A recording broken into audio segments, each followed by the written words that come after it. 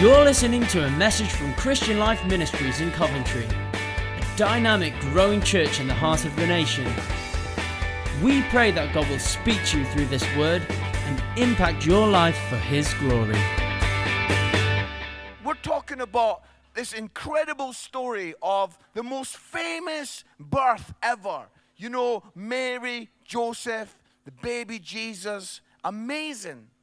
I was speaking to a midwife, and I wanted to ask a few questions, but she had a great story to tell me as well.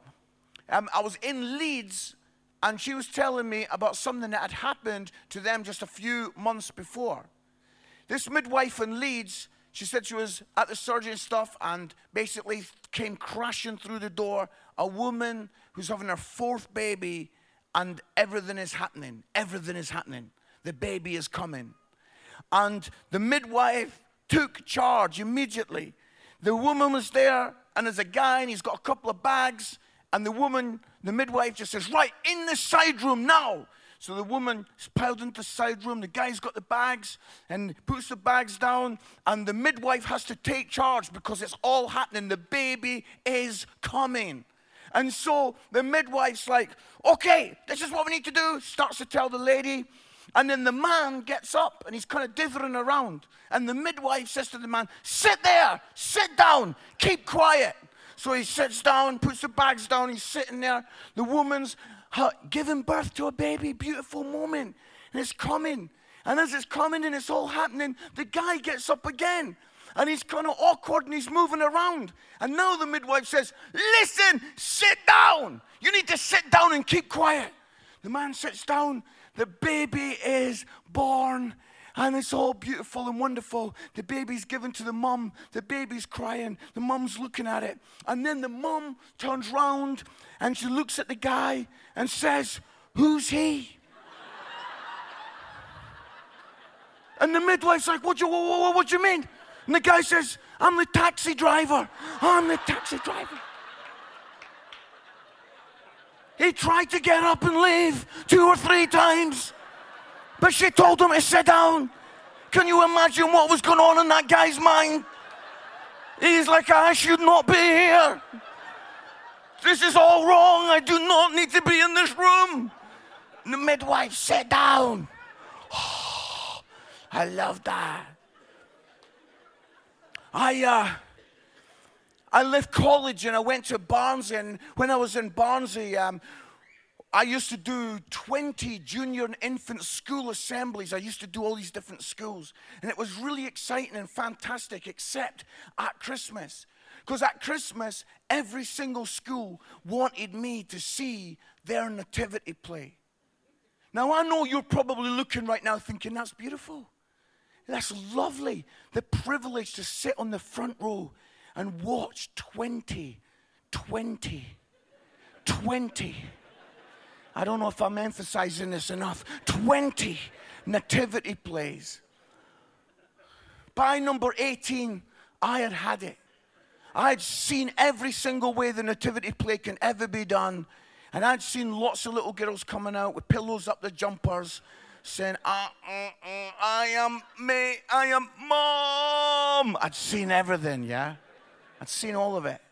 But number 19 was probably the greatest moment of my life. I sat on the front row, and I knew we were in for a treat because the drama teacher had told me, listen, I know you've seen a lot of nativity plays, but you've not seen one like this.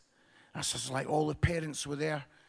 And anyway, Joseph and Mary come out, the little lad playing Joseph in Barnsley. There he is, looking really scared. And he's like, I am Joseph. The little girl playing Mary is thinking in her mind, our drama teacher told us to give this a little bit of energy. And he's there, I am Joseph. So the little girl thinks we need to up the game here. So she just tips her head back and she just goes, it's coming! It's coming! Well, this little lad, he's looking thinking, I think she is going to have a baby because she didn't do that in the practice.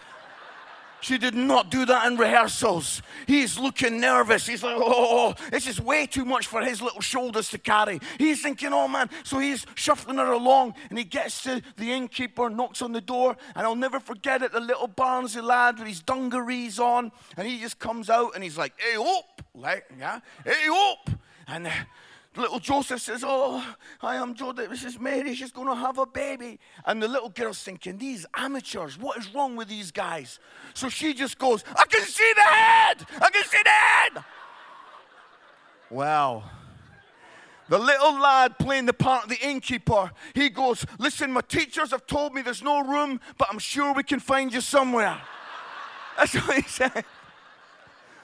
Oh, I loved it. I was absolutely wetting myself on the front row. They've just changed the Bible. And then the teacher from the side speaking, and then the little lad comes back and goes, apparently there is definitely no room at the end.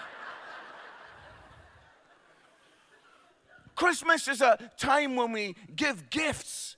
And I don't know what your face is good at when it comes to receiving gifts. Because sometimes it's difficult to look excited about a gift when you don't actually know what the gift is. I don't know if that's ever happened to you, but you receive something and you unpack it and everyone's looking and you're thinking, I don't know what it does. I don't know what it is. It's interesting because the Bible says in John chapter 3 verse 16, for God so loved the world that he gave his only son. That God gave Jesus. But you know, here we are in 2018 and the truth is that we look at it and we're like, God, what have you given us? We don't know how it works. We don't know what it's for. You've given us your son Jesus. Jesus says in John chapter 8, verse 12, Jesus says, I am the light of the world. He said, I am the light of the world. Jesus is the light of the world.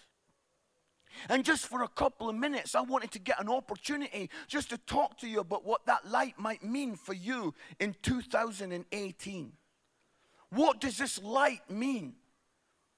You see, in our house, what we've done, because I travel a lot and I'm away from home a lot, my wife has got put in play a light in the porch.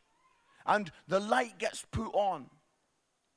And often I'm driving late at night, long journeys, and I'm headed towards that light.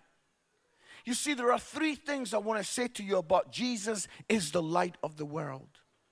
The first thing I want to say is that he is a guiding light. He is the light that leads us to God. You see, that light is a guiding light for me. Wherever I am, whether I'm down in London or sometimes when I've been up in Aberdeen or wherever I'm coming from, I'm like headed towards that light. That is a light. It helps me to know where home is. And Jesus is the light of the world. He is the light that leads us to God. That if we can follow that light, we can be home. We can be home. Every single person here has strayed far from God. Wherever you're sitting, whatever your background, whatever you've done, whether you've been a good person and gone to church your whole life, or whether you've been living a life that's been a little bit interesting with a lot of different stuff going on, every single one of us has strayed far from God. And the truth is this, friend, is that Jesus is the light of the world, that he is the light that leads us home, home to God, home in the arms of God.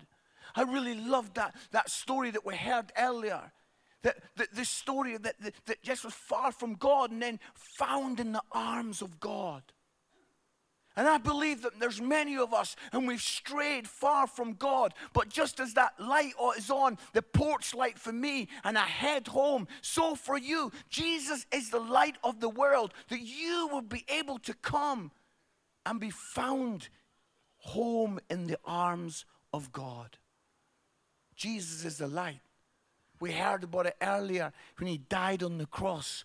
making a way possible for us to run into the arms of God, making a way possible for us to leave our straying and our wandering and to come home into the arms of God. There's maybe been somebody in the room today and you've sung these songs and maybe you've heard these beautiful words and you've thought to yourself, I feel so far from God. I've strayed so far. But Jesus is the light of the world, that you could come through Jesus into the arms of God. Sometimes when I've driven a long way, the second impact this light has on me is that it is a glow of hope. You know, when I've driven a long way, I often used to drive from Aberdeen down to Nottingham, 7 or 8 hours drive, and I'm tired. And I would see that porch light on, and I would be like, wow, hope in the darkness. And Jesus is the glow of hope. I was praying earlier, and I knew that we'd have some great singing, and I knew we were going to have a little bit of fun as we gathered round my daft stories. But I also knew that I had to say these words, that I believe that there's somebody in the room, maybe more than one, and it's pretty dark for you right now. It's pretty tough for you. I felt like when I was praying a couple of days ago that there are a few people that are in the room and you feel like the lights have gone out. Things are dark and tough. I feel like there's somebody in this place and your heart is broken, and 2018 has been a tough year for you. And the light is on. Jesus is the light of the world, that he can bring hope to you, that you this year can know that Jesus is here for you, that he is willing to take your stuff, to take your trouble, to take your rubbish, to take all your heartache. He's able to take it all, that Jesus is the light of the world. See, not only is he a guiding light, but he is a light of hope. And then the third thing I wanted to say about this light is that when I sit and pull in and I see that porch light on, I know that I am home. That I am home. And when I am home, I know that I am going to be able to flourish and bloom in my house because they love me there. And it's my house, and I can sit at the table and laugh and joke with my son and my daughter and my wife. I'm home. And God wants you to know that you can come home. And I heard this final story that I wanted to share with you because I really feel that it's important for you to hear. But I was in Australia last year, and they told me, the lifeguard, I was talking to him about this 9-year-old girl. And this 9-year-old girl was out in the waves, and she's a young Australian girl, great swimmer. And basically a wave just wiped her out. And she was thrown around like as if she was in a washing machine. It was horrendous. The lifeguards immediately stood up and they ran to go and help her. But because of the waves and the eddies and the pool of the sea, they weren't able to get to her. And so they had to throw this plastic flotation over to her. They threw it over and were shouting for her to get this. Shouting for her to get it, but she didn't understand what it was. She didn't know what it was. She was 9 and she was being thrown around everywhere. She didn't know what it was, and they were screaming at her to grab hold of it. Get hold of it. And eventually she came up. She had this light bulb moment. She suddenly realized this was her rescue, and she grabbed hold of it, and they were able to pull her in. And the lifeguards told me that her dad was on the other side of the beach and he was sprinting forward. And when they pulled her in, he ran to her and he grabbed her and he got hold of her and he held her so tight. And he was sobbing, holding his little girl, safe in the Father's arms. You see, this gift that God has given, God saw that we were far from Him, that we'd strayed far from Him, and He threw the rescue rope out to us. And that rescue rope is in the shape of His Son Jesus, who died on the cross. What does this gift do? This gift brings us salvation. He threw Jesus, and if we today would only understand that if we could come through the cross, that we will be pulled into the arms of God, and that you will be safe in the Father's arms. Many people in this room have strayed. You've maybe never shouted, "I hate you, God." You've maybe never said, "I don't believe in you, God." But life, the tide and the trend of life has pulled you away, and there's distance between you and God. But a rescue has come in the shape of the cross, that you would maybe take that cross, come through the cross of Jesus, and be found safe in the arms of the Father. What I'm going to do now is I'm simply going to ask us to bow our heads in prayer. And as our heads are bowed in prayer, I believe that there might be people around the room, and you've realized that God has given this gift of salvation. God has thrown out this rescue rope for you. And what I'm going to do is I'm going to pray a really short prayer. Why don't you pray it in your heart after me? God will hear that prayer, and then I'm going to say amen, and we're going to carry on with the end of the service. This is the prayer. Why don't you pray it now? Father God, thank you for sending Jesus. Thank you for this gift.